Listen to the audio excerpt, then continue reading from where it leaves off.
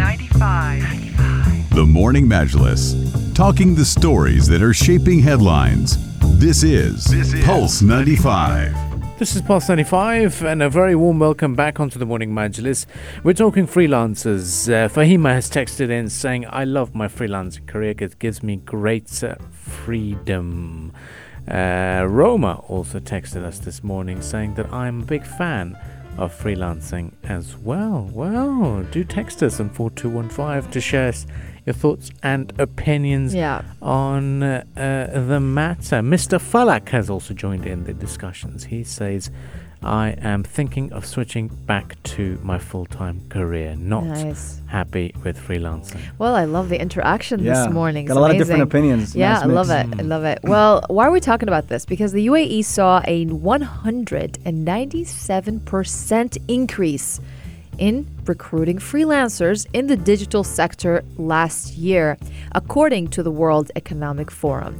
Now, in a report on future jobs, as they have said or named it, it's been created due to the COVID-19 pandemic, obviously. And this is what they said, the freelancers contributed to preparing and boosting digital content. These included blogs, podcasts, and videos. And the report also credited the UAE's thriving technical environment that encourages innovation and also digitalization of work for this growth. So the UAE government's decision last year to support professionals in the digital sector who wish to work remotely also contributed considerably to this. I like that because it's great in terms of the opportunities you can get as freelancers, especially in the world of podcast as well, because a lot of companies do want to start their own podcast but don't necessarily want to invest in buying the equipment and buying and hiring someone full-time and paying for the visas, paying for everything that it's cost, isn't it? And then freelancers are out there saying, we can bring our own equipment, we can completely do everything for you. All you have to do is pay a set retainer. Similar with video production, similar with other sort of areas, website design, social media management, and it's great. It's a win-win situation on both fronts. But then comes the big challenges of getting the payments done. 3 weeks ago, I believe, an analysis drawn by the platform LinkedIn from among its 4 million members in the UAE. According to this analysis, it specified that specialized medical professionals, digital content freelancers, professional and personal coaches, and also finance general business roles are among the pick of jobs that have seen a spike in demand because of the economic fallout of the coronavirus pandemic and its impact on human resources all around the world. So demand, obviously, for certain jobs in the UAE have seen an uptick, and those were the jobs that saw a demand. Yeah, definitely, as well as the rise in corporate flexibility and the fact that the country is getting a lot more flexible as well with its visa rules, now issuing freelance licenses, and this is being embraced by companies as a cost-effective solution to get workers in a number of sectors, namely web development, software, e-learning, copywriting, and various app development job titles as well.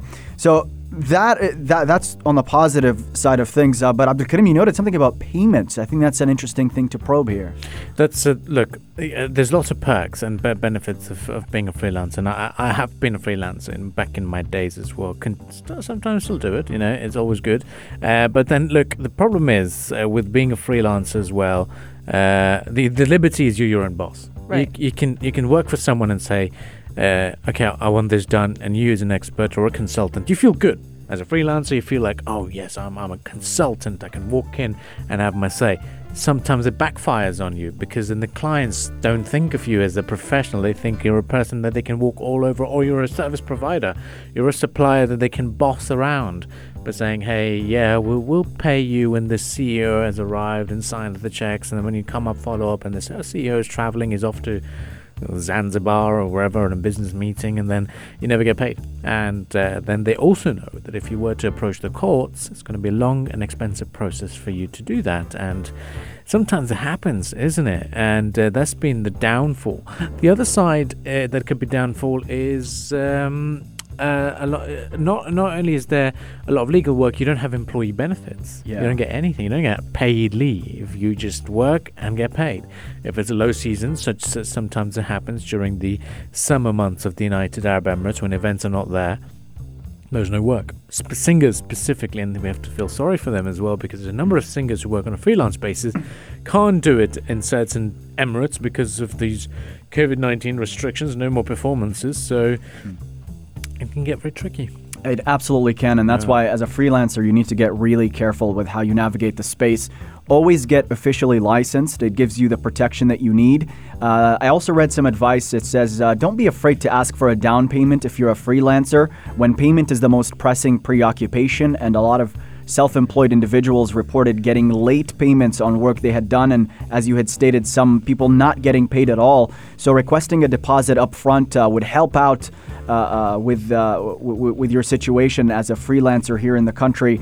And it's all about finding a working environment that works for you and enjoying the flexibility that you get with it, and just certainly just making the most of it. But without a doubt, we're seeing a rise in freelancing here in the country.